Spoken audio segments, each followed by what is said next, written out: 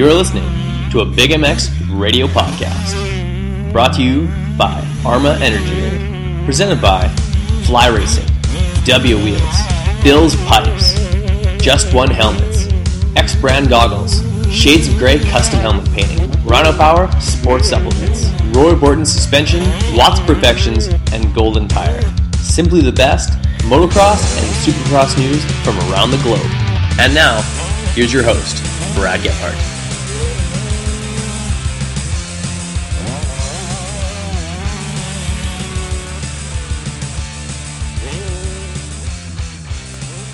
Welcome to the Arma Energy Drink Big MX radio podcast show, brought to you by Fly Racing, X Brand Goggles, Just One Helmets, and Bill's Pipes.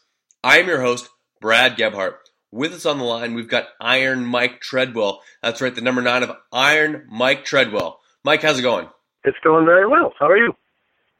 Hey, not too bad. Just up here in the great Canadian North, enjoying a beautiful sunny day, and calling one of my heroes, a guy who I watched growing up racing Canadian Nationals as well as American Nationals. And honestly, I gotta say, the first time I saw you on the bike, I thought this guy's probably on his farewell tour. He's gone through his entire career. He's come up to Canada for maybe one last kick at the can. And 18 years later, I sit here calling up a guy who's still actively racing. So what's up with that? I don't know. It's one of those things where I actually went to Canada I've been going to Canada for virtually my whole career. I started. It's 86. Yeah, exactly. 86. I started going to Canada basically because the New England series kind of. I was from Maine, so we had snow like right now. Buried in snow, and we didn't. Hi, you're going to have to excuse me. I've been sick. I went to California last week for A2, and I got sick as a dog. So I've been in bed for the last couple of days, so sorry if I hacked up there. But it's all good. Yeah, I went to Canada in 86 because, back then no social media, no nothing. I didn't have any idea that the NESC series that I raced didn't race a 250 class in the spring series. So we bought a 250 for my first year kind of racing pro in 86, and they didn't have a series. They didn't start until what was called the fall series. So they didn't even start racing those bikes until 250 two-stroke until June of that year. So here I was. I had bought a bike and went to the first race in no class. I raced against Carl Valancourt. They gave there was 7 of us that showed up that didn't have a clue, and they held a race for us. It was like a 6-lap race at Southwick, and that's what they let us race. But there was no points or no money or no nothing. And so then I just, I actually, was kind of talking to Carl and in his broken English back then and started going to a couple races in Canada after that, you know what I mean? And then in 87, I started going to Rivière du Loup and all the arena crosses that they had up there. So I kind of was always familiar with what was going on in Canada, and always every year I went to Canada. Mostly it was arena crosses or some other races that I got invited to, outdoor races, but it was always a good time, all the way up through. That's why I still enjoy going there. It's a really good atmosphere, and I love it. Met a lot of good people. So, well, that's always the resounding statement that people find when they come to Canada. It's almost like I've talked to some of the young riders that are getting their feet wet by racing some Canadian arena cross races at Canadian Nationals, and even guys like yourself who basically refer to a Canadian National as a local race on steroids.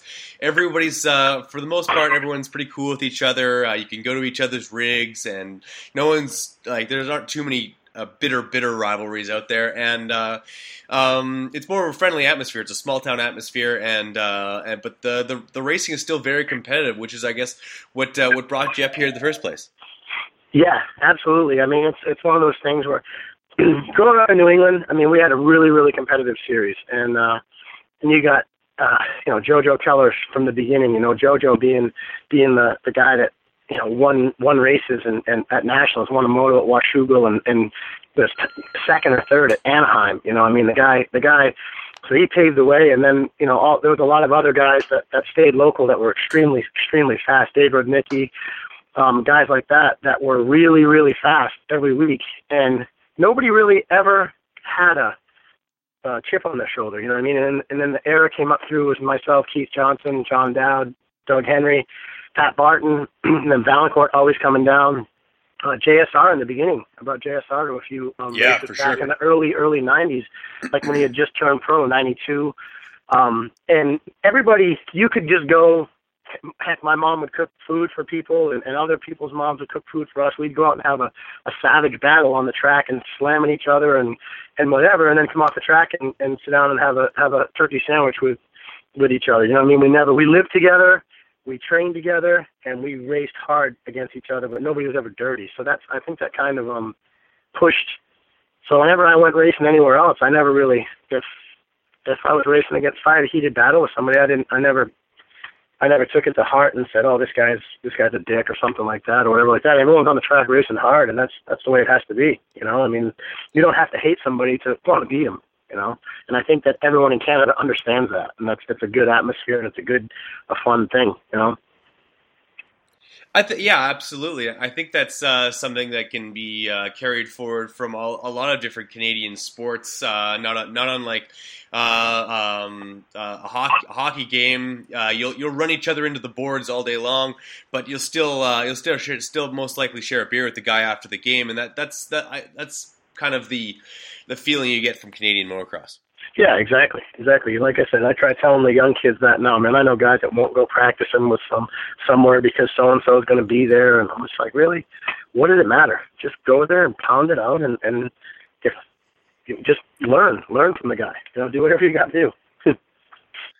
Totally agree, and you know what? That actually brings me up to a point that I wanted to bring up with you is that I know that you did a lot of riding with Carl Valancourt and Jojo Keller, John Dowd. Like you guys would practice together, would put in laps together, and challenge each other week to week. Or if it was somebody that you were looking to beat at the NESC series, like you wouldn't shy away from practicing with those guys. Lay it to them on a Wednesday afternoon because come gate drop on Sunday, you knew you'd have that guy in your back pocket. Whereas nowadays, you see a lot of guys that they want tunnel vision. They want to be the only guy at the track. If their closest competitor shows up, they're closing up shop because they don't want to show their cards. But right now in the Supercross series, you've got Dungey and Anderson who are sitting 1 and 2 in the points, and guess who ride with each other? No, exactly. I got to correct you though. Chad Reed just moved into second in the points, and I couldn't be more pumped about that. Enough. Couldn't be more pumped about that. No doubt. I'm a big As an old Chad guy, Reed right? fan. Yeah, well, not only that, I've just always been, I've always been a Chad Reed fan. I've always liked the guy, and nice. he just, I like the fact that he just, left Australia, went to Europe, and then came here, and it cracks me up now. I was joking with some guys at A2. I'm like, everybody loves Cooper, and I do too. I love Cooper Webb. He's a great kid, and he's and he's awesome. But everybody loves Cooper because he says what's on his mind. When Chad Reed said what's on his mind, from the very, very beginning, everyone just hated on the guy because he said what was on his mind. He didn't. When he first came over here, and he felt like he should be in the 250 class versus the 125 class. Exactly. And everyone was like, "Who's this guy think he is?" And then, of course, the next year he goes out and wins 8 Supercrosses in the 250 class. It's like, oh well, then maybe he was right. So that stuff kind of cracks me up. But anyway, I'm pumped that he's second. But getting back to your point, you can ride together, you can train together, and you can. I mean, it elevates your game, man. It elevates. You see what people do. I mean, I saw how hard John Dowd worked. I saw that, all the stuff that he put into racing, and I saw what he did, and it rubbed off on me. It was like, all right, nothing's going to be handed to you. You got to work for every position. And I tell guys all the time, my whole racing career, if I was, unless I was racing a local event, I was never the fastest guy at the track ever. No national that I ever went at. Thank goodness for me, for my confidence, we didn't have transponders, for 90% of my pro career. But I would have been depressed. But if I knew how slow I was compared to like the fast guys, but in a 30-minute moto, I could do whatever slow lap time I had. I could pound that out for 30+2, and that's the only thing that saved me. So absolutely, it's it's one of those things, it's just it's a different psyche, you know what I mean? Like guys can sit there, and it can be the opposite effect. You can think, you can lap time wise, you can be the fastest guy on the track, and then if you just don't have any endurance, then it doesn't do you any good. Absolutely, you never want to be that one lap wonder and not be able to sustain it throughout the day. It seems like that's kind of been the case if we're talking about a little bit of Supercross right now. Is Christophe Bressel, a guy who can throw down that lap? We've seen it time after time after time. Qualifying, he's way up there, and just doesn't seem to either have that endurance long throughout the evening, or really want to stick it in there. I don't think that's something you ever came across in your career, kind of coming off as a bit unable to enter the fight. It seems like throughout your career, you always rose to the occasion when it came to competition. Yeah, I mean that's all I kind of had. I learned early on in my career that I better be strong. I better be the strongest or one of the strongest guys out there, because my speed's not going to do it. My finesse, my technique, all that stuff's not going to do it. I just better be strong and push the whole time. And just if I'm on you when you get the 2-lap board, then you better be prepared for a showdown at the last 2 laps, because I'm not, I'm coming after you. But that was like my whole approach to racing. That was it. You know what I mean? I knew I was never going to have the best equipment. I knew I was never going to have the fastest lap times or anything like that. And I just said, you know what? I'm going to just pound it out and just do the best I can that way. And that's it. That's only, that was my approach. So, Where does Iron Mike begin? I understand that you most likely rode in Maine, a lot of great off-road trails and stuff like that. But where does motocross start for you? And what was the amateur scene like as you grew up, for a short period of time racing before you eventually turned pro in '86? Well, I started. I did my first race. Like I said, I was from Maine, and where it's 9 months of winter and 3 months of hard sledding, as we say. So I went to a little town Lions Club race in Skowhegan, Maine, in 1982. I did 2 races there in '82, which was a rubber band start, and that was the only thing I knew. I saw it in the paper, in the local newspaper, and I convinced my parents to take me. And got there late, of course, and missed practice and had to go out for like a parade lap to just look at the track. And I did good. I got second in my first race, and then the next race we went there, I won. And then I was hooked. And my dad used to race snowmobiles and stock cars when I was growing up. They had a little, obviously, a lot of snow in Maine, so they had a lot of snowmobile series and stuff like that. My father used to race ovals, so once I did good that first race, my dad was kind of like, "Whoa, this is pretty cool. This is a different racing thing." He had already stopped racing cars and snowmobiles and stuff, so he was pretty pumped on it. And then I did some investigating and tried to find a series, and there was called the New England Motocross series, but it catered to 80cc, 125cc and lower bikes, like 50cc, 65. NESC catered to the bigger bikes, and this NEMX, NEMA, New England Motocross Association, they catered to the smaller bikes. So in '83 is when I really started racing. I started in NEMA and did 80 novice, and I did that for like 6 weeks. I think I got a third or fourth my first race, and then I won the next 2 or 3, and I made amateur pretty quick.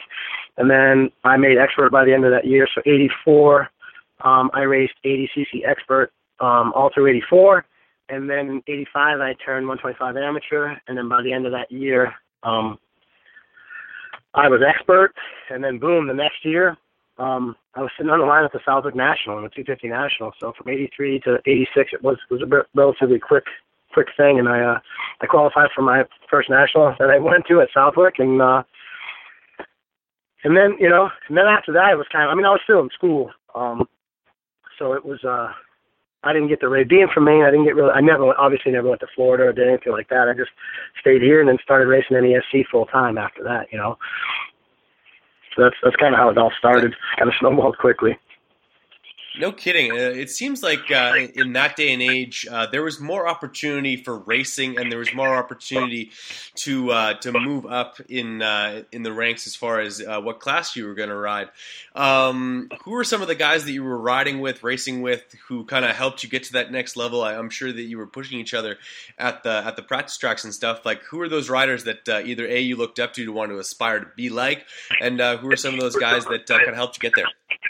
Well, early on, obviously, it was JoJo. JoJo was the man. He was the guy. But honestly, being from Maine, I never got to practice on a track. The only time I was ever on a track was at the races. Like, we didn't have any tracks at all to practice on. Like I said, the first time I was ever on a dirt bike track, I was at a race in Skowhegan, and then I kind of just went every week, and I would make makeshift tracks in a sand pit at my house, but I was the only one. There was nobody from my area raced or anything like that. There was a few guys that would trail ride and stuff like that where I was from, and I would try to get them to ride on this track that I would try to lay out in the sand pit, but nobody really wanted to do it. They'd take like 2 laps and just stop and watch me. So I was constantly just by myself. I mean, it wasn't anything on. The only time I was ever on a track was at the races. It wasn't until probably, gosh, I don't even know, like probably 85, maybe 86, where I actually, during the week, a kid made a practice track and that stuff. It ended up turning into a racetrack. They had a track. This guy that ran a motorcycle shop, Yvonne's Track and Trail, it was called, in Lewiston, Maine. He got a practice track going, and then eventually, in 1989, they actually started having NESC races there. But previous to that, man, it was nothing. You didn't really have many places to ride. Just interestingly enough, I mean, me and John Dowd made expert at the same time, and our first expert race was together, and we kind of just hit it off from day one. You know what I mean? We had that like friendly competition. Both of us. He rode a 250 amateur, I rode 125 amateur, and we moved up and together into the 250 class, and then it was just like a friendly rivalry. You know what I mean? The 125 guy versus the 250 guy. And it was we became fast friends, and then kind of rest is history. I mean, just stayed together, lived together. First year I went to Florida for the winter. Me, him, and Keith Johnson lived together. I mean, me and Keith had been friends. Keith Johnson was like the first guy I met actually at the race, the first race I went to in back in that NEMA. And me and him became best friends like right off the bat, and still to this day. You know what I mean? Like, it's one of those things. Kind of came up through the ranks together. And go ahead. No, I just said we came up through the ranks together and kind of just always stayed together. And then it's funny going all the way up through to Canada when we started doing the Canadian Nationals and in the 2000s and dealing with like Andy White. Andy White would call me and KJ and Dowdy the New England Mafia. He's like, man, when you deal with one, you deal with all of them. No kidding. You can't invite one without getting the whole crew to come out. And it's a sport like motocross that forges those relationships. I think it's something that's so ingrained in motocross races. That's why that when you come to a motocross race, when you leave, more often than not, even if you didn't meet that person at the race or talk to them at all during the race day, on your way out, if you lock eyes with anybody, like they'll either give you a nod or like a little bit of a wave or something like that. It's just this common respect of these people who understand, like, you came out and did your best.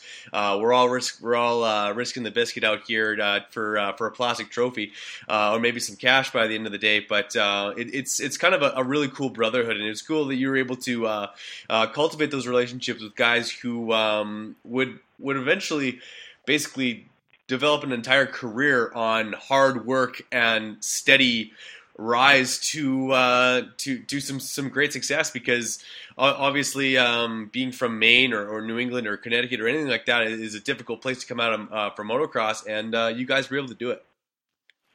Yeah, it's just, and I feel very, very fortunate that, like I said, the guys that I grew up in that era that I came up through, and I tell guys that all the time, I sound like the bitter old man. When guys whine at me and say, oh, I don't have this support and I don't have that support, I say, listen, not that I did it, because I did, but I didn't have, I had I'm happy with my career, but I look at John and Doug, and they both won. Doug, multi-time national championship won races, and John won a ton of races and won an East Coast Supercross championship, a West Coast Supercross championship, and got factory rides and all that stuff. And those guys did all that on those results on bikes that were absolutely bone stock and everything, zero support, nothing. They didn't have anything at all, and they did it.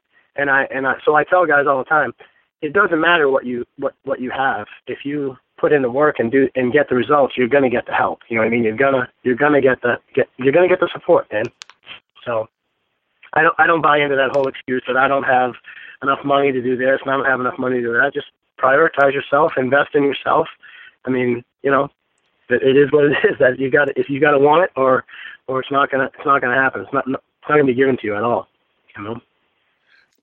For sure, and I'm sure along the years, like throughout your travels, you've come across more than a few athletes that have been kind of held back by their own inability to make the best of things. You know what I mean? Like to keep pushing through with not the greatest ride, but make the best of a situation to get those results to possibly better themselves. Guys who end up right now probably working a 365 9-to-5 job, no longer in motocross, whereas you still throw the leg over the bike. Yeah, I mean, it all depends on what you want. I mean, I really feel like the guys that didn't do it, I mean, they didn't want it enough. You know what I mean? It wasn't. You see so many guys that come through the sport, and man, boom, they win right off at an early age, and it came easy to them. And then no matter what, you're gonna eventually win. If you're somewhat decent, guys, if you're an amateur, guys are gonna move up to expert. They're gonna move out of your class, and even if you got no faster at all, you're still gonna win. So if these guys win, and they do really well really quickly, and then all of a sudden they become pros, and all of a sudden they're racing against guys that have been there for a long time and worked hard, and it doesn't come easy. Guys lose interest quick. You know what I mean? If they realize how hard they have to work in order to get that result, some guys just don't want to do it. You know, and that's a deterrent. Guys, that's why you see a lot of guys with a lot of talent just go away, because they're like, oh man, I don't want to work that hard. You know.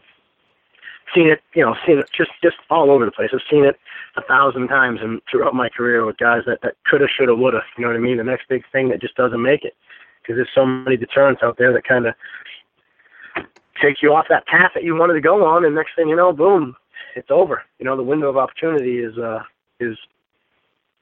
pretty narrow. You know. Absolutely, and I've seen it even at the local level. There's plenty of kids that they race 50s, they race 65s, they race 85s, and they're untouchable. All they do is get whole shots and win motos, and they move up to the junior class and the intermediate class, and they just keep winning because they didn't forget how to ride a dirt bike. They just twist the throttle a little bit harder, and all of a sudden they end up in the A class or the pro class with guys like local guys like Don Formo and Earl Reimer and guys like yourself who have been doing it for a long period of time. They've put in the work, and you know what? They still know how to do it, and they'll easily put these kids in their place, and that's a tough pill to swallow for a lot of these kids that otherwise have not experienced something like that, and it takes a pretty strong person to be able to get over that, and we've seen it all too often. A lot of kids don't end up doing so. Well, that's just it. Yeah, they're like, what? You know, how am I getting beat by this guy? You know what I mean? Like, because they overlook you. You know what I mean? I get it all the time. I mean, I'm 47 years old, and I'm, you know, if I'm beating a kid that's 20 years old, he's just like, what's going on here? Like, how does this happen? Like, I don't know. You tell me. You got to work a little hard during the week. I don't know. So I've been just doing my thing every week, and that's it. I'll take my 10th in one race, and then I might win the next one. You never know. All depends. Right on. So I wanted to kind of pick your brain about Supercross, because one would expect that all of your best results were outdoors. You seem like more of an outdoor guy, although you still have you had a lot of success in arena cross and Supercross, and we're actually able to make both main events during a Supercross, which not too many people can say they've done. But if you look at the motocross vault on RacerX.com. Literally the only thing that comes up is Supercross results. So either you're invisible to motocross in the States, or you're just a Supercross specialist. One of the two. No, yeah, I mean, I rode all the Supercross. That's another thing. That just, you know, I was out at the Yamaha test track and I was joking with Seth Rarick, and you know, you're looking at these guys out there testing, and there's two different tracks, and the first time I was ever on a Supercross track was at a race. Like, that's never saw a Supercross track at all, and just showed up at Miami Supercross. Like, that's all right. That was the first round of the East Coast. Let's go check that out. And just we were so unprepared for that stuff. But no, I did good. Like, I mean, I was always I never did the whole series. Like I did like the best I did. I think '95. I finished ninth in the East Coast Supercross series, and I missed 2 rounds because the Florida Winter Series was going on, and they paid really good money at the winter rounds with contingency back then, and then the Winter Series paid really good. So I didn't go to Houston or Minneapolis or something like that. Wherever the 2 rounds were that year that were during the Winter Series, right. I didn't go to those 2, and then I finished off the series. And I ended up finishing ninth in the series, and I had a few top 10s in that East Coast series that year. I think 7th and 6th, and I think 3 7ths, a 9th, and an 11th place finish. You were looking good. Yeah, so I mean, it was I ended up getting ninth in the series, and then, like before that, prior to that, I had qualified. Like you said, I qualified. I always qualified, for the main events. You know what I mean? It was always wanted to be, that was the big thing. I always rode both classes just so that I could, if I got lucky and got in the 250 main, then that would pay for me to get to the next race for sure, and then, and then contingency in the 125 class would kind of just help me huge, but. Yeah, no, I had a lot of outdoor results too. I don't know why. It should be in there. I mean, I've got a lot of. I had a national number from 19, and you didn't score points in 125 Supercross back then. They didn't allow the. They didn't count that's right. Whatever. They didn't count the points. And I had a national number. You were 68 or. You were 67 in 91 and 70 in 92. So you had to have been racing some outdoors. Yeah, I mean, 91, I was 1990 was the first time I started, I did. Back then it was weird. They had like a Pro-Am. You signed up for Pro-Am, Junior, or Expert. Those were your 3 choices for your national, to race a national. And the first year or so, I signed up for Pro-Am, and Pro-Am didn't get anything. Like if you scored points, you didn't get a number. So in 1990, 89 or 90, they changed it, and it just went Pro-Am and Expert, and Pro-Am could ride like 125 Supercross or something like that. So 90, I scored X amount of points to get number 67 in 91, and then I had a national number all the way up through 05, or I think I missed 05 season. I think I had a number in 05. I think it was number 76 or something in 05, but I didn't. I never raced any in 05 because the Canadian Nationals all conflicted. I mean, I had a national number for all those years, so I scored enough points in the Nationals to get a number, 2-digit number, I should say.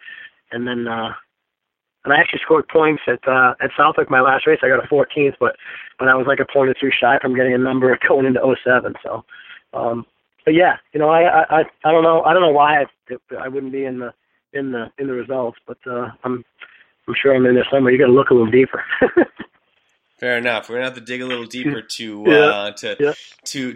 mark all the accolades of one Mike Treadwell in the AMA series. No doubt, some decent finishes at Southwick National. Not only a track that would basically be a hometown track for you, but you would consider yourself a bit of a sand specialist. Yes, no? Oh yeah, absolutely. I mean, I grew up racing and just riding, like I said, sand pits and at home in Maine, and yeah, my best overall result, I think I actually is a 6th or 7th at Southwick. I did the same thing, but even not at Unadilla though. I went like 9-7 at Unadilla one year, so I did good there. On 93 or 94, something like that. I got I don't know what it was for overall result, but I think I went 9-7. And then, yeah, but Southwick mostly was always like, I remember 92, I went like 8-10 for 8th at Southwick. That was in the 250 class too back then, not the 125. And yeah, it was, I always bounced around. I just would wing it. Whatever I felt good on the week before Southwick National is when I raced. You know what I mean? That's how I did it. When I got that ride for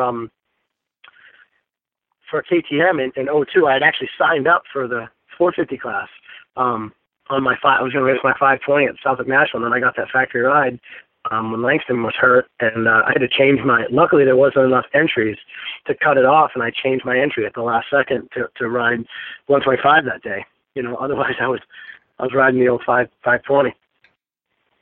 Well, actually, that's perfect timing, actually, because I text Davey Coombs right before I called you, and I asked what do I bring up with this guy, and he said you can't hang up the phone without asking him about 2002 Southwick. So if you could take us through that day, you're on a lightning fast factory 125, no links, air box straight into that carburetor, screaming on a night.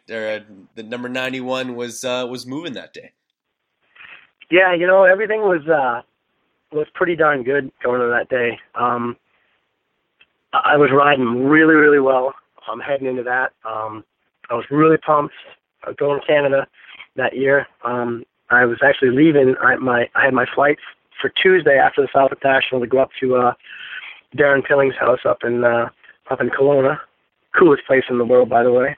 Kelowna, British Columbia. Love that place. Yeah, everything was gelling. And then Dan Salamone from KTM at the time had called me and said, "Hey, man, I'm working on something with KTM. Would you want to ride the 125 class?" I'm like, whatever, dude. I'll do whatever you guys want me to do. I planned on trying to concentrate on the 520 just because the first West rounds of Canada were.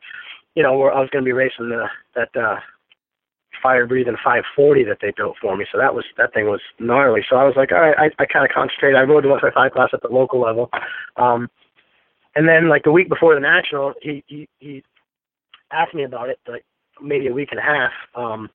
And I was like, yeah, I'll definitely do it. I was pumped. And then Ron Heben called me from KTM. He was the KTM team manager, and said, "Hey, we're going to put together a 3-day deal for you. Friday, Saturday, Sunday deal for you to ride for us." So I had to call. It was a wild few days because I had to call all my sponsors because there was a few of them that were conflicting at the time. So I was riding for Fox, and I had to call them and say, "Hey, can I wear Thor gear at the Southwick National this year?" Which kind of sucks because typically every year that's my best race. So for all your normal sponsors, when you're going to get publicity, and then you got to call them and ask them, "Hey, can I get out of this for this one race?" And luckily for me, biggest race of the year. Yeah, for the biggest race of the year, most exposure that you guys are going to get from me down here in the States. Can we just nullify that today? So that kind of, it really, really sucked. You still wore the helmet, though? Yeah, I got to wear the helmet and the boots for Fox. So that was, and I actually got a few pictures, which I was bummed because Bob Rathkamp from Garnet had helped me out so much throughout my whole career. I still ride for him now.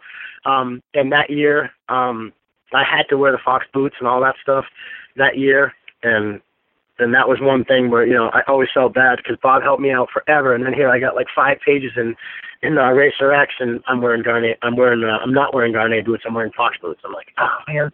But I had to wear them the whole year that year anyway. But anyway, yeah, that was the difficult part on my end was calling all sponsors and saying, "Hey, can I do this?" And luckily for me, everyone was super pumped for my, for me getting the deal and all that stuff. And I met up with those guys on like Thursday, and Andrew Langston, who was Grant's mechanic, just came out and like treated me like I was a full-time factory guy. Like he was just awesome, at all the stuff. "Oh, what do you want to change? What do you want to do?" I'm like, dude, what am I going to change? I rode the bike, and I was like, this thing is phenomenal. I could do second gear starts in deep sand, which I couldn't do that normally on my regular bike, which I thought the spot KTMs were really, really fast that year.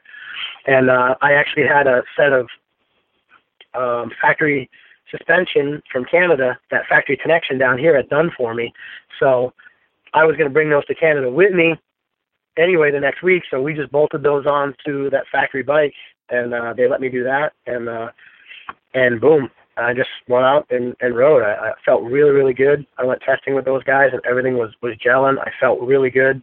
My lap times were actually good for a change. They were really good. That bike was so fast, and I won my qualifier that day, and I was really, really confident going into the races. I mean, I knew I could do. I remember riding with Steve Boniface at the time, the kid from France. I took him riding. Yeah. And his father was just like, "Man, you're fit. you're fit. That's all he could say. And, you know, and, cause I was just pounding out the motos and Steve would ride like, you know, 10 minutes and then pull off and change something on the bike. And I was just like, just slamming 30s down like it was my job.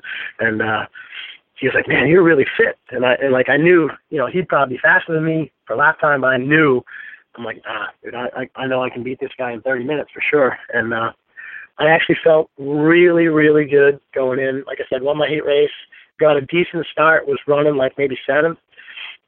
First moto, like 5 laps in, just clipped the bump wrong and went over the bars. Jumped up, broke my hand, my like index finger knuckle. I broke that, and I got up and I was still inside the top 10. I got up and took off, and I rode the rest of the moto, and it just my finger was killing me, and I made the stupid mistake of reading the pit board completely wrong, and he put Andrew put 25 on it on the pit board, but it was 25 minutes in, and I was still running like 12. A couple guys had passed me, but I didn't know where I was at. And like I said, my hand was just killing me, and I was like, shit, I'm already out of the points now. I'm in 25th, and there was only like 3 laps to go. And I pulled in. I'm just like a complete idiot. I pulled in, and so I blew points in that moto, and I gave myself a horrible start for the second moto. And I just I went out in the second moto with a crappy gate pick, and got taken out in the first turn and started last. And I actually rode my butt off and worked up through to, I think I got 11th in the second moto or something like that. So it was one of those passing Ivan Tedesco in the last lap. Yeah, exactly. Well, what was funny too was Ron Heaton had a bet with Mitch, because I rode for Mitch. You know, I'm still riding for him now on the pro circuit, and been with that guy for like 25 years, and always taking care of me really, really well. It's been super cool to me, and he had a bet going with Heaton that, you know, and Heaton said I'd beat his guys, and you know, and of course. Mitch had to say no, he won't, and I ended up, you know, I came from dead last and caught through him. I remember I had passed Matt Walker, and then I caught Tedesco on the last lap. Like you said, man, no matter what, broken hand or not, last lap I was like, I don't care, I'm getting around this guy no matter what, you know, and so it was pretty cool for me. That's why I said it made me feel really good to like feel like one of the guys, because the whole KTM team had little towels, and they were all the mechanics and spotters and all that stuff were around the track, and they just, like, right down to the last lap, you probably already had guys. Stewart was probably already pulling off the track, checkered flag, and they're still out there waving those towels and cheering you on and shit like that. So it was a really cool experience. Really cool. No doubt, actually.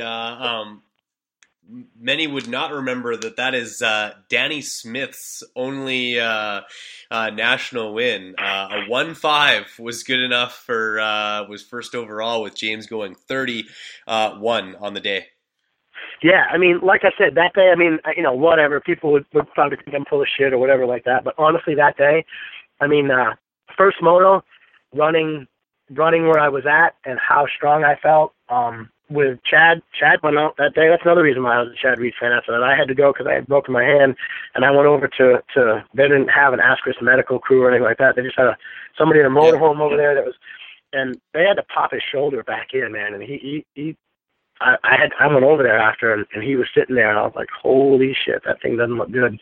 You know, and they popped it back in, and he rode second moto, and I was like, this guy's tough, man. I thought he was pretty damn tough right then. That was the first time I'd ever, you know, seen him, you know, and I'd heard about him, obviously, but I've seen him on TV, but I was like, you know what? He went out and got a third in the second moto, and I was like, but on that day, I was like, man, I really think I could have podiumed, had everything gone right, just because those guys DNF. And granted, I would have needed help and all that stuff, but I mean, I was already like inside the top 7, and James and Chad went out. I didn't inherit 5th. I wouldn't have got tired. I would have charged the whole time. You know what I mean? I don't make a stupid mistake and break my knuckle. You know, I really believe, and I would have got a good gate pick for second moto. I mean, I really think that stars, if the stars had aligned right, I could have squeaked something out that day. That bike was phenomenal. It gave me so much confidence that it was incredible. So, you know, but if this were 5th, we'd all be drunk, right? So it is what it is. I'm still happy for the experience, and still, you know, I still had a great day, and it was an awesome time. So I have a constant reminder because I was supposed to get it pinned.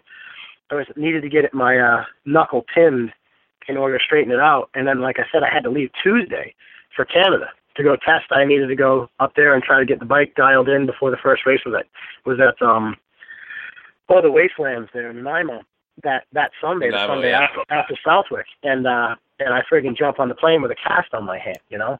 And I was supposed to get it pinned in order to straighten it up. Won that weekend. What's that?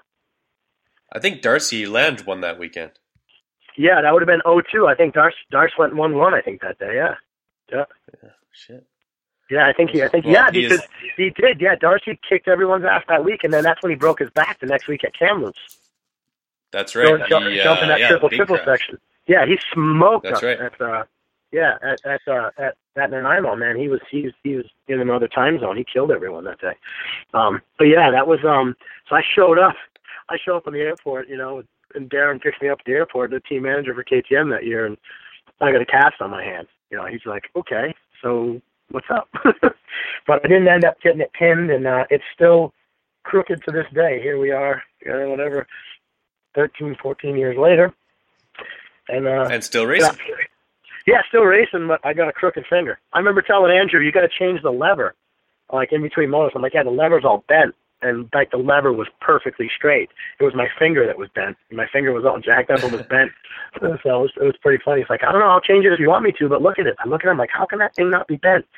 And I'm like, oh, wait, it's my finger. Oh, God, it wouldn't straighten out. So the doctor was like, oh, we're going to have to break it and pin it. I said, no, that's not going to happen. I got to leave Tuesday to go to Canada. So we'll just ride it out and see what happens. And that's what happened. She healed like that, and that's how she's been. Got a constant reminder of my crash from 0-2 Southwick. Oh, it's a story that you can share with race fans for years to come, and I don't doubt that many stories were brought up over your most recent trip to California. You'd mentioned you got sick after probably spending some time in some airports, but I wanted to touch on that. What was it like kind of reconnecting with some motocross industry folk and swapping stories with some moto heads, including Ryan, the new Flockhart, a guy that you shared teammates in 2003 with? Yeah, Noof's always been a good buddy of mine for forever. Going into that 03 season, I was the one that was pushing. I didn't know that I was going to be the team manager, actually. Going into 03, at the end of 02, I was pushing Darren Pilling to hire Noof. I thought Noof had a lot of potential, and I thought that he, with the right guidance, that he could do a lot. You know, he could do really, really well. And I was kind of pushing KTM to. Hey, this is Jake Weimer with Team Tedder Racing, and you're listening to Big MX Radio. We're going to commercial break. We'll be right back. If there's one item to be picky about, it's choosing the right helmet. I'm Andrew Short, and I choose the F2 Carbon from Fly Racing. You too can wear the exact same helmet I wear, Trey Kennard wears, Jimmy Albertson wears, and many others. The F2 Carbon is a helmet loaded with details that make a huge difference in comfort and safety. Lightweight materials, phenomenal airflow, and a super comfortable sweat-absorbing liner, and generous eye port design to accommodate any goggle choice are just a few. And did I mention how super trick these helmets look? Straight off the shelf and onto the racetrack. If you are looking for one amazing helmet, look no further than the F2 Carbon from Fly Racing. For more information about Fly helmets and other products from Fly Racing, visit them on the web at flyracing.com. What's wrong, Jeff? I don't know, Jay. Well, you better fuel up with a nutritious breakfast with Oats and Bran. Oats and Bran? I didn't think there was such a thing. That's what I used to think. Now, I start out every morning with a bowl of Amigos. For extreme kids like us. Eric's a racing man, but more than bikes, what Big Jeff likes is a fat bull. Amigos with Bran, fat bull. Amigos with Bran, Oats for power, Bran's for speed. Ooh, that tastes what a delicious treat.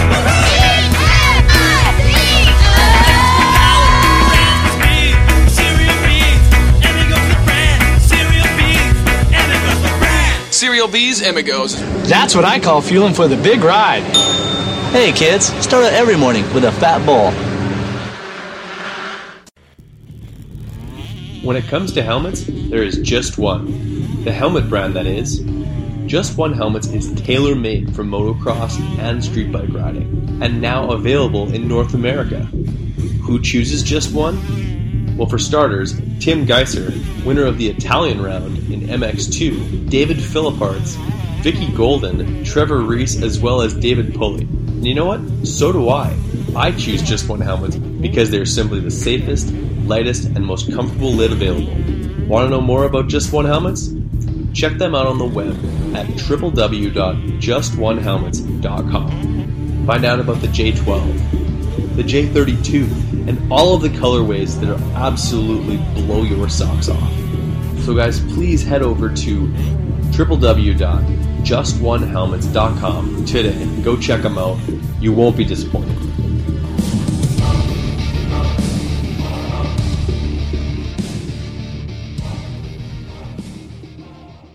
So, what do you think of Rich Taylor? Lighter than air and stronger than steel. So what that means is can move much faster. 2014 X-Brand Goggles is back and better than ever. From the Scatter X, Volcano, and Phantom Goggle, X-Brand has the product to make you stand out on race day. The quality of X-Brand products is second to none. Great lenses, incredible frame, and a strap that doesn't wear out. Great tear-offs, zip-off systems, nose guard, and more. Check out eksbrand.com for all of the accessories and pricing.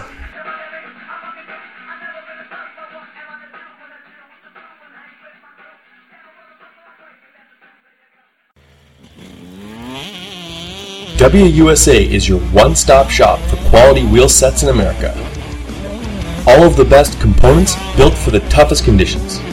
Hit up WUSA.com, that's DUBYAUSA.com right now, and check out the custom wheel builder selection.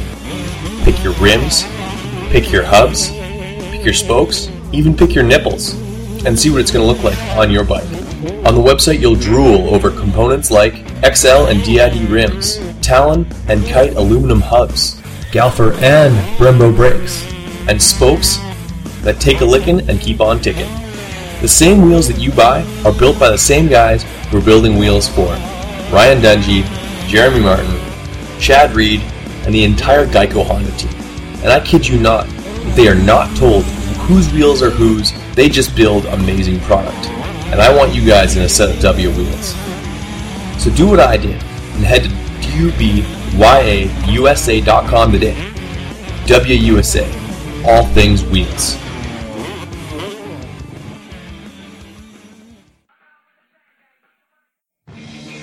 What's up, guys? It's time to talk a little bit about Roy Borden Race. He's the performance specialist. Suspension, making a motor work, balancing a bike, or just maintenance. He's got the tools and know-how to make sure that your bike is ready on race day or practice. Roy Borden has strength in years of experience and the best technology and best tools at his disposal. Whether you're getting your forks redone, seals, or a full-blown rebuild on your forks or shock. Call up Roy Borden today at 204-633-2722.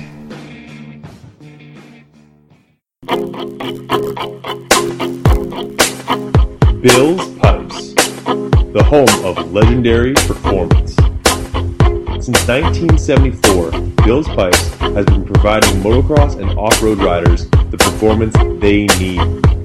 Two-stroke or four-stroke, Bill's Pipes has the exhaust system for you. In recent years, we've seen a resurgence of the Bill's Pipes brand, and that's great news. And that's great news for motocross racers everywhere. For four strokes, Bill's Pipes brings the RE13 to dominate the fight on any brand. For you two-stroke guys, the MX2 Bill's Pipes exhaust system is the right one for the job and comes in Works, Nickel, and the all-new cone look finish that'll turn heads all day long. Head to billspipes.com right now and get the same pipe used by Billy Laninovich, Vicky Golden, the JMR Suzuki team, Jesse Pierce, Nico Izzy, and David Pulley. Bill's Pipes is craftsmanship at its finest. So go with Bill's Pipes and never settle.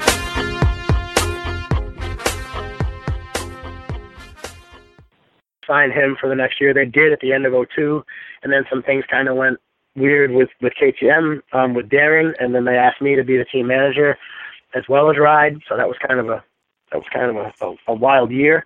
But yeah, I mean, I had known Ryan. I had known Ryan before that. I met him in 2000 at an arena cross. He was like a 15-year-old kid at an arena cross in Fredericton, New Brunswick, and of course I didn't know who he was, and everyone was just talking about, Noof's gonna do this, Noof's gonna do that, and I'm like, I don't want to rain on this kid's parade, but I'm going to wax his ass, And so I ended up having a good weekend. That weekend I won 3 out of 4 main events, but I got to know Noof. I actually battled with him and got to know him, and I was like, oh, this is a good kid, man. He's, and ever since then we hit it off really well, and I kind of, all my years, that year I ended up going to Canada, but he got hurt, and I went to Canada at the end of that year, and in 2001, we hung out a lot in 2001.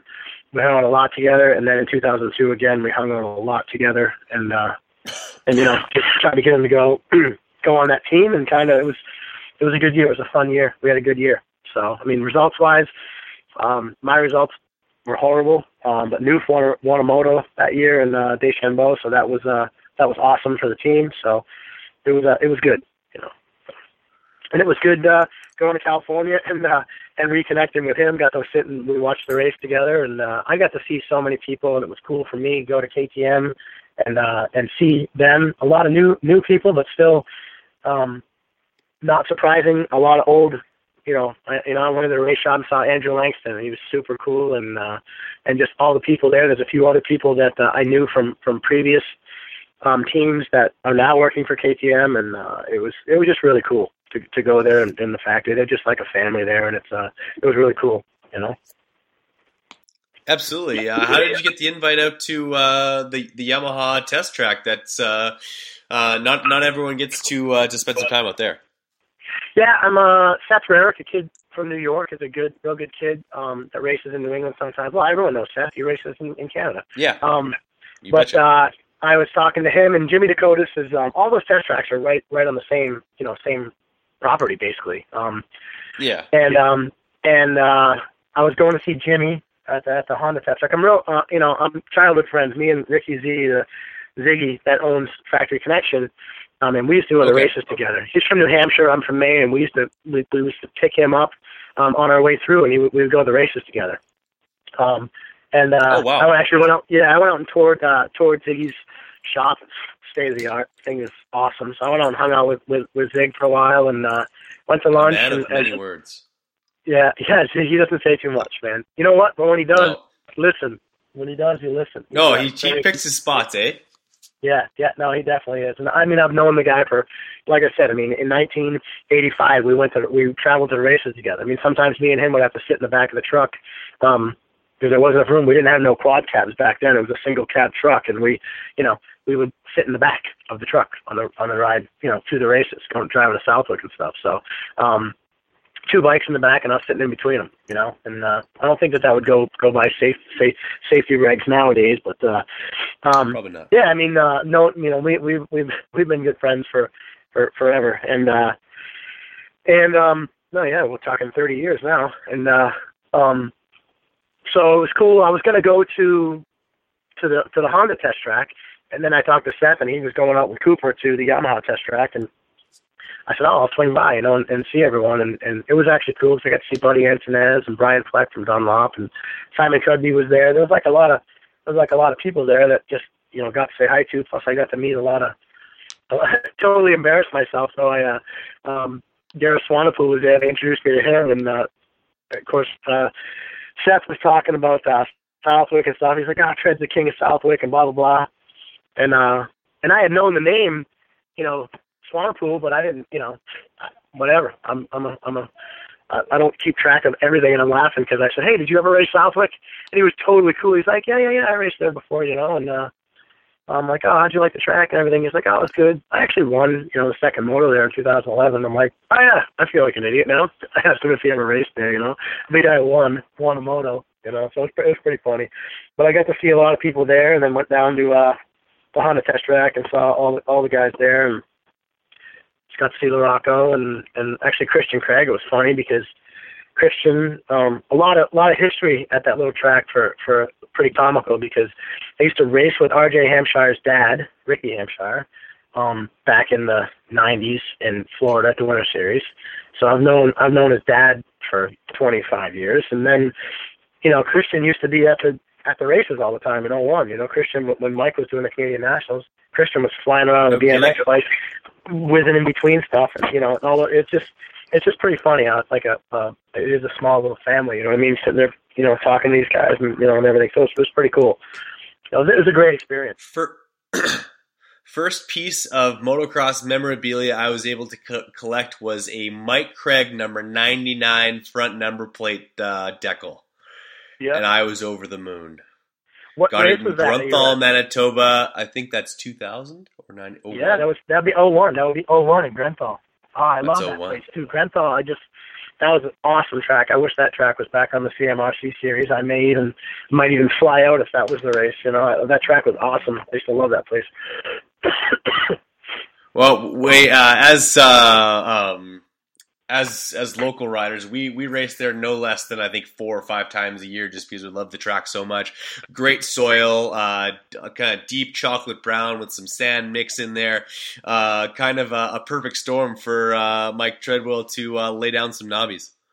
Yeah, that place was just awesome. I remember the first year I went there, it was like I was bummed out because I had a shoulder injury from, I don't know where. I crashed in the middle of the week. I think we stayed back that week or something like that. That was actually the first time. Prior to that, I was always having to fly in and fly out because of my job, and I actually was able to take a little bit of a leave. I took like a month leave of absence from my job, and I was able to stay back that week before.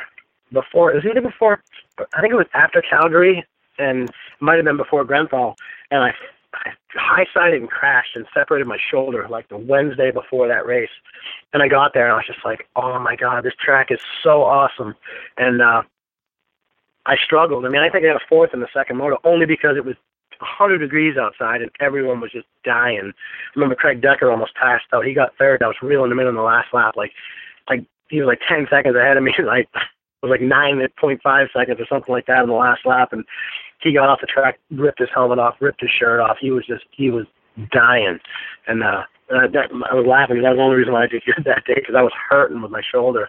And I love that place. It was cool. It was definitely cool. Right on. So the first year you would have come up here for Grunthal would have been 99 or 2000?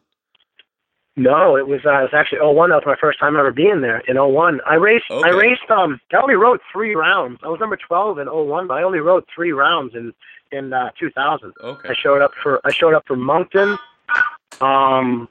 which I rode both classes. I think I got a second in the 125, and I think I got like a 6th in the 250s. Then the next week was Overton, and I got second again in Overton to Josh Woods, and then I think I got like a 4th in the 250 class, and then we went to Latuque, and I won Latuque because it was a full-blown sand track. I won Latuque and got 3rd in the 250. So it was a good 3 rounds I did, and I guess I was number 12 for the next year. And I was actually on my way. I was loaded up my van, and I was heading out to Walton that year, and I was going to try to do Walton because I wanted to finish top 10 in the points. If I did good at Walton, I would have actually got top 10 in the 250 class in the points, only doing 4 rounds. And my wife went into labor for our first daughter, Lindsay, and I was like, I'm not going to Walton. And so we spent the next couple of days in the hospital with the birth of my first daughter. So it was always around Walton was my daughter's birthday. It was my daughter's birthday, so it's pretty funny. You get to celebrate her birthday with Canadians. Yeah, exactly. We always used to have to, when I was doing the nationals up there, we always had to celebrate her birthday a little bit before or a little bit after. Well, it was a must do. I would have to be at Walton. So, well, what you're going to have to do for her 18th birthday is come up and race Walton in one of the age classes, or maybe even the pro class, and so she can enjoy her 18th birthday and maybe have a couple of pops. Yeah, yeah, exactly. That'd be awesome. I'm actually trying to get them to go. If I go with them this year, I want them to come with me. But we'll see. Fair enough. Now, so 2001 rolls around, and earning number 12 in the country, one would think that you would have found yourself on a powerhouse team like a Richmond Gowan Kawasaki or a Blackfoot. Why did you end up on the Morgan Racing team? It was I was actually talking to that year. I was talking to Blackfoot a lot, and I actually talked to Gowan too from the Gowan team, and John was supposed to come up too. John was gonna go up, and he had that deal with KTM.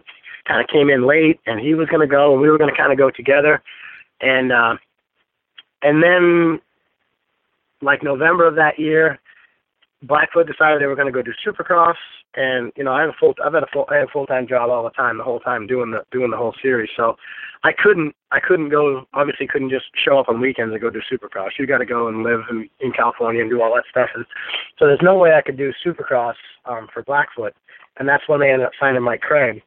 And yeah, I mean, and which stung for me because I kind of was banking on that whole Honda thing. And I had a real good deal down here in the States with a shop down here called Manchester Honda that was like a powerhouse team in New England, and I had ridden for them in 2000, and I had everything all dialed in for them.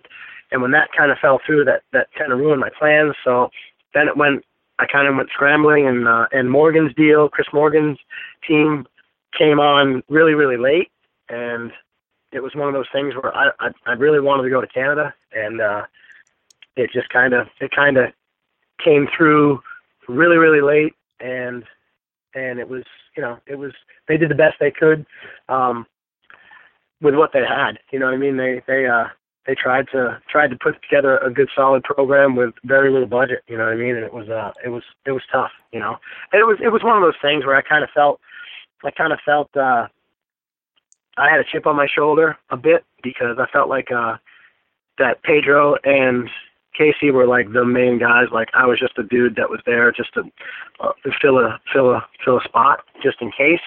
And and it ended up and I had the best results on the team. I mean it was but I kind of went in thinking I was like just the fill-in guy. You know what I mean? And it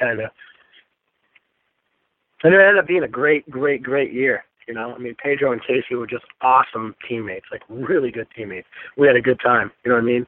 Not only at the track, but during the week, playing basketball games against Casey, pissing him off so bad.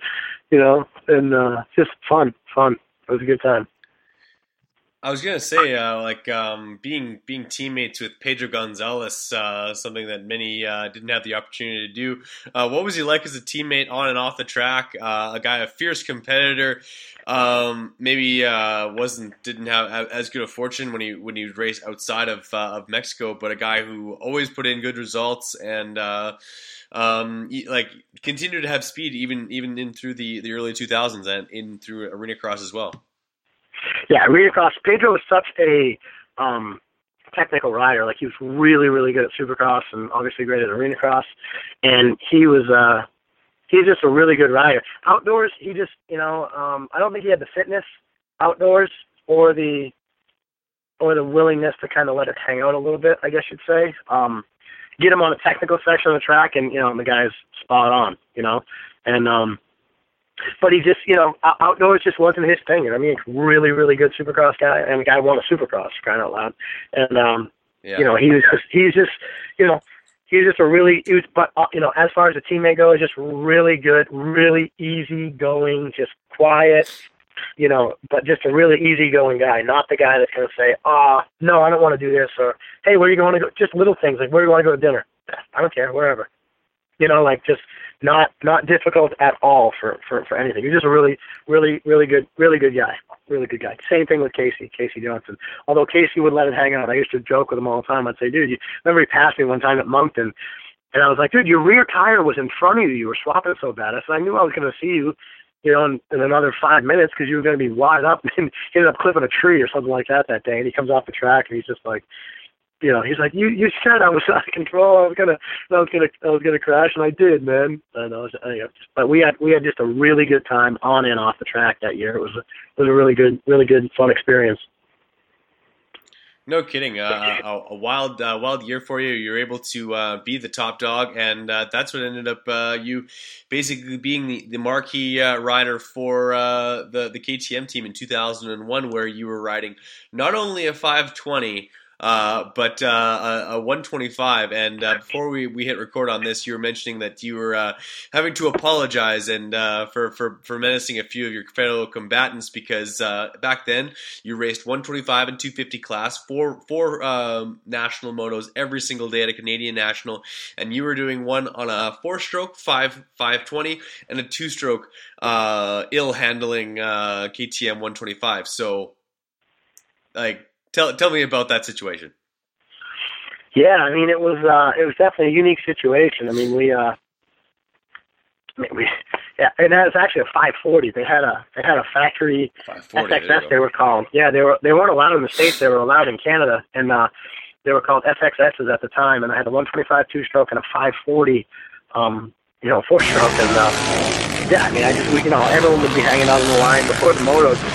I would literally just go around and apologize. Hey guys, sorry about the first couple laps here of this moto, because my 125 was really fast. The SXS was really fast, and I knew I was going to get a good. I was fairly confident I would get good starts on it. I'd be like, I'm going to get good starts, so just don't mind me on the first lap or two. So if I'm a menace, just don't worry about it. The same thing on the 540. You know what I mean? I'll be like, I know I'll be decent start. So I just used to apologize and say, all right, guys, just chill out. Don't be mad at me. Don't be hating on me if I run into you because I think I'm going to get an engine brake and I don't, or if I think I'm, whatever, depending on the bike. It was definitely a fun experience and unique. Never really see anything like that. That diverse of a bike selection over the course of 4 30-minute motos a day.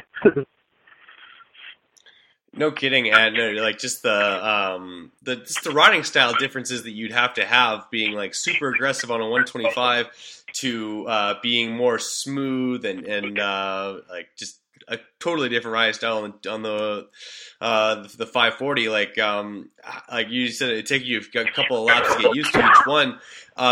What were some of the intricacies of the two bikes? Like how much did they differ as far as the equipment that was on them? Well, the equipment that was, obviously, they handled actually, everyone used to complain about the handling. I didn't think, that 125 2-stroke, I could put that thing anywhere I wanted. I never had any issue at all with how it handled.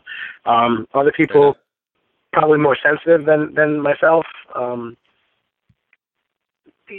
people would complain, it doesn't have a linkage, it doesn't have this, doesn't have that. I'm like, I never thought that thing, I thought that thing handled great. It handled fine. I never had any issue at all with it.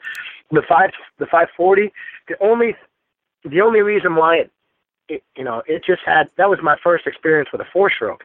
And even now to this day, like 2-stroke versus 4-stroke, skating across stuff differently, like if you got an off-camera turn or whatever like that, 2-stroke, you're skating across it, it's fine. 4-stroke, that thing will high side quickly and easily. And that was like one of the issues I had with the bike. It was you kind of had to, but it was so fast, like I could kind of come a little bit slower across sections and then turn and shoot down the straightaway, and like the thing would go. And it actually would be, I had to learn quickly that, man, you're going a lot faster than you think you are when you're coming into a turn. So the braking, I'm like, whoa, I might have to brake a little bit earlier than I anticipated because, man, you're flying. That bike picked up quickly and it flew. It was fast, So the characteristics that's right on. Like that, I think it's something that's been pretty common in your entire career is your ability to just go out and ride something. Just like put a bike together. I'll do my best with the bike, and I'll feel comfortable with it around like within a decent amount of time. Is that fairly accurate? Yeah, I've always had to ride different. I think that stems from growing up in NESC. It's a long series down here. It starts in March and ends in November in New England. And it's set up in the two series, spring and fall. So you got 2 16 to 17 race series, and every moto counts. And I've been at tracks where I had to borrow bikes. I'm racing a Honda all year, and I'm borrowing a Kawasaki. Or racing, whatever, because your bike breaks. Back then, I'd have one bike. And if it broke, I'd have to borrow a bike to finish. And you just got to go out there and not set up for you, not anything for you, just go out there and race. And early on in my career, I did that a lot.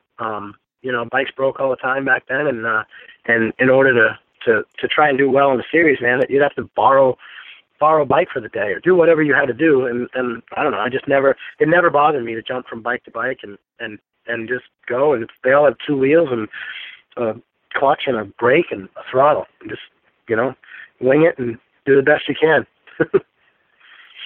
Well, either way, they all go faster the harder you twist on the right side. Yeah, exactly. And in the grand scheme of things, that even going into that factory deal, I remember kids asking me, "Oh man, are you going to do good?" And I'm trying to stay on this factory team. I'm like, it doesn't matter what place I get. I'm going to work Monday morning, and it's like, you know what I mean? Like you're not gonna at that stage of the game. I wasn't planning on getting a factory ride and being able to quit my job and do all that stuff. It was just racing because I loved it, so if you get thrown on a different bike, I just say, all right, do the best I can with it and hope for the best, and that's it, not put any pressure on yourself. Yeah, that's why the best way all of you guys ride is that you just go out there, do your thing, and let your skills come out. And you're a guy who some guys have a harder time tapping into that. You seem to be able to tap into those skills almost at will. Yeah, I mean, I think it's just a mindset. You know what I mean? Like it's just like going to a mud race. Some guys psych themselves out for a mud race, and it's like, oh man, this is gonna stink and blah blah. If you go there with like, hey, you know what? Anything can happen in a mud race. You know what I mean? If your mindset's right, then I think that's half the battle. Just getting your mind right and not being prepared. All right, that's it. It's gonna be a day. So. Fair enough. So after 2002, you were a team manager over at 2003, you were the team manager over at KTM. 2004 comes around, and it's you and Marco Dube on Diablo Hondas? No, me and Keith Johnson, actually. I don't know. Dube did his own. So I think another local it was the first year Dube doing his own team. Yeah, it was me and Keith Johnson. Yep. We're on Diablo. So, how are those Hondas? The bikes? Yeah. I thought that they were good. We didn't have any issues at all, I don't think, that year with the bikes for some stupid reason. And it's the weirdest thing. Since I broke my hand at Southwick with KTM and how my finger was bent, I don't know if I grabbed the clutch wrong or whatever like that, but it didn't really have too bad of an effect on KTMs. But man, in 2004, I went through clutches. Andy used to get so pissed. I'd have to put a new clutch in every week, and I don't know how I was riding. I don't know if because the KTM had the hydraulic clutch that it didn't affect it. Because I still, like now, the last couple of years on KTMs, haven't had any issues with clutches at all. But man, okay. after that, I was hard on clutches for some reason, and Andy used to just, oh my God, he used to just get so pissed. Be like, another clutch. I'm like, dude, just plan on a clutch every week, man. I don't know what I'm doing, but I'm trying not to ride the clutch, but I'm riding the clutch, I guess. Other than that, we had no issues at all. I mean, that was a shoestring budget. And Andy would rob Peter to pay Paul and keep the team going and whatever like that. And me and KJ brought a lot of sponsors from home up there. So Andy didn't have to worry about like Pro Circuit. We ran Pro Circuit pipes and all that stuff, and factory connection suspension. We did a lot of stuff that we brought to the table, so that Andy didn't have to do it. But he was just Andy was always a good dude that raced himself and knew, all right, yeah, you got to have pit presence and you got to have this, but we're not going to have pit presence. And I told the guys, and Noof and Ian Hayden, I hope can attest to this too. I told them the same thing in 2003. I'm like, listen, guys, we because we're a factory team, we have to have some pit presence, but as long as our bikes are good, and as long as we have everything we need, that's my main focus. I'm not caring about having a huge awning and having this. We had a couple easy ups and stuff, and go race. And that's how Andy's mentality was too. And that's how me and KJ came in that year. We were like, listen, we don't expect the world. We want to get paid good if we win, and we show some good results. We want to get paid, and we want to have good equipment, and that's it. You know, Andy did an awesome job. I mean, Keith's mechanic Dave would get into it with him all the time because he was a big parts guy. He wanted this, he wanted that, but Andy was that was a good season too. You know what I mean? No complaints at all. For sure, and it definitely sounds like you had a lot of great seasons, some seasons with up and downs, but you're still able to pull a lot of positives from them and cultivate a lot of great memories. And maybe that's how you were able to continue to have such a long, successful career, a guy who turned pro when Ricky Carmichael was 6 years old and still racing professional Canadian nationals and very likely heading down to Hurricane Mills in 2016 to race Loretta's long since after a guy like Carmichael has hung up the boots altogether. So one of the questions I wanted to ask before I let you go was, what do you attribute your longevity to? Like, is it the fact that it's just still fun for you? Yeah, I mean, it's just really fun for me, and me and Dowdy talk about that a lot. The thing with somebody like Carmichael is, I mean, he's already done everything. I mean, Ricky's done everything there is to do, and even that year he went to Loretta's a few years ago. I mean, he had people bagging on him left and right about, he's the GOAT. Why should he come here? Sandbagging the plus 25 class, So, and he had a blast. I mean, I hung out with Ricky. We drank beers at night at Loretta's that year, and he was like, he had fun. There you go.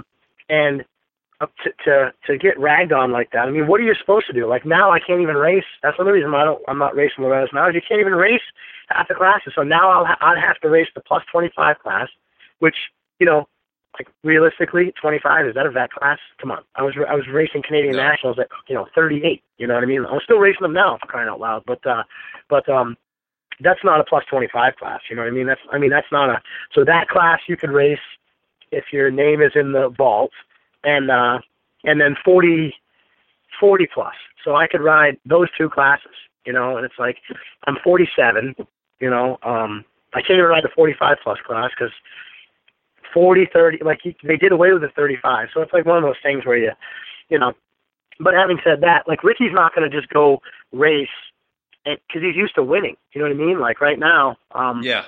But, Dowdy said the same thing. As great as he did, he's like, I never won consistently, you know what I mean? Like that. He's like, I can go take an eighth and be happy with that, you know what I mean? Like I'm totally fine with that, you know what I mean? He's totally pumped with going and mixing it up and racing. Some guys race to win, and that's it. Some guys will just race to win, and if they're not winning, they're not having fun.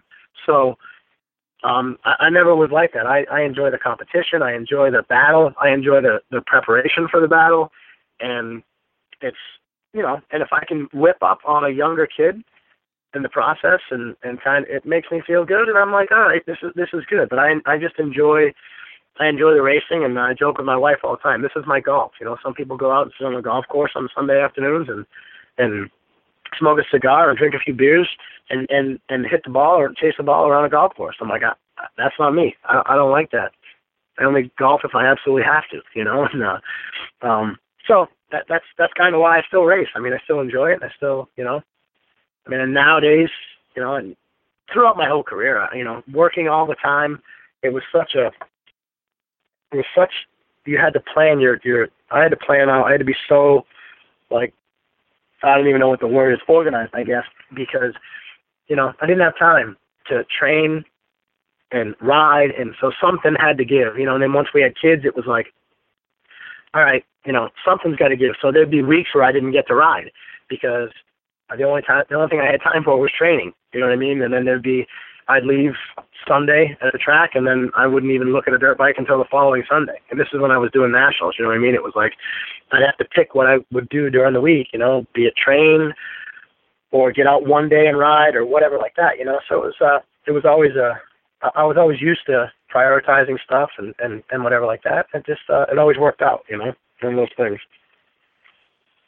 For sure, it seems like you've pulled so much passion out of the sport, and you just keep gain momentum, and I guess you get a little bit frustrated with the fact that there are certain classes that you can't enter through the Loretta Lynn's now that they've put restrictions on that. It's very too bad to hear that you can't do that. I was hoping to hear that you were going to go toe to toe with John Gruey and finally take a championship off of that guy because he's got way too many. It's longevity, it's passion, and it's a love for the sport that keeps giving back to you. And I feel like you feel this compulsive need to give back to it, even though you've already done so time and time again. Yeah, I mean, I feel like, that I've been blessed with a lot of good sponsors. Like I said, I mean, I've had a lot of people help me over the years that have stuck by me through obviously a lot of years of racing, you know what I mean? There's been a few of them that I've been with Factory Connection since they opened their doors, and Bel-Ray.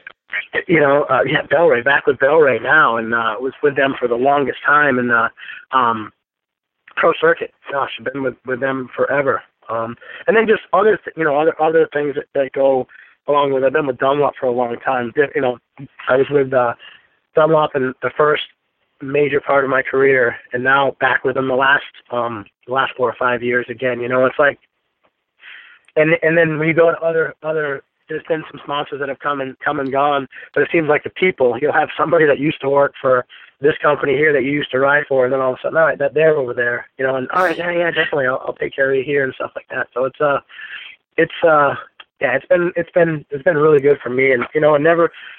I'm proud of it. I've never burned a bridge with a sponsor. You know what I mean? I've always just, been straight up with everybody, and whatever. Like, I mean, go right back to the KTM deal. You know what I mean? I didn't just the minute the factory called me for that weekend, will you ride for us? And then boom, I didn't just say yes, boom, I'll see you later, I'm gone.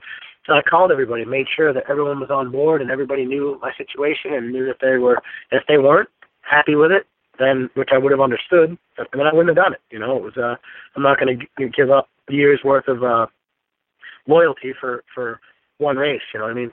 That type of stuff. So it's been a two-way street. I've had a lot of support, and I feel like I've given a lot back. So it's been good. Really, really happy. Well, that's great to hear. And it's great to see a guy who continues to enjoy the sport, love the sport, and wanting to stay in it. Just got a text request by from my phone here. A friend of Mike from New Jersey asks, do you recall the day at Middleborough where Jojo Keller picked up his seized CZ or CR and like a potato sack and carried it off the track on his shoulder?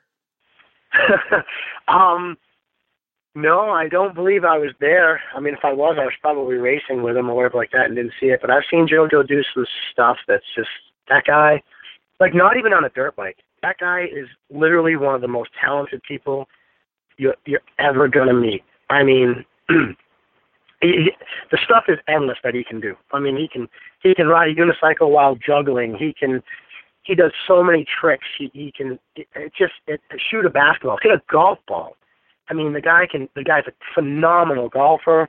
I mean, everything that he does or wants to do, he is extremely good at. He's just like one of those guys that's it's just, his talent is just limitless. It's just so I wouldn't, and obviously his strength is so I wouldn't put it past him at all to have thrown his bike on his shoulder and carried it at all.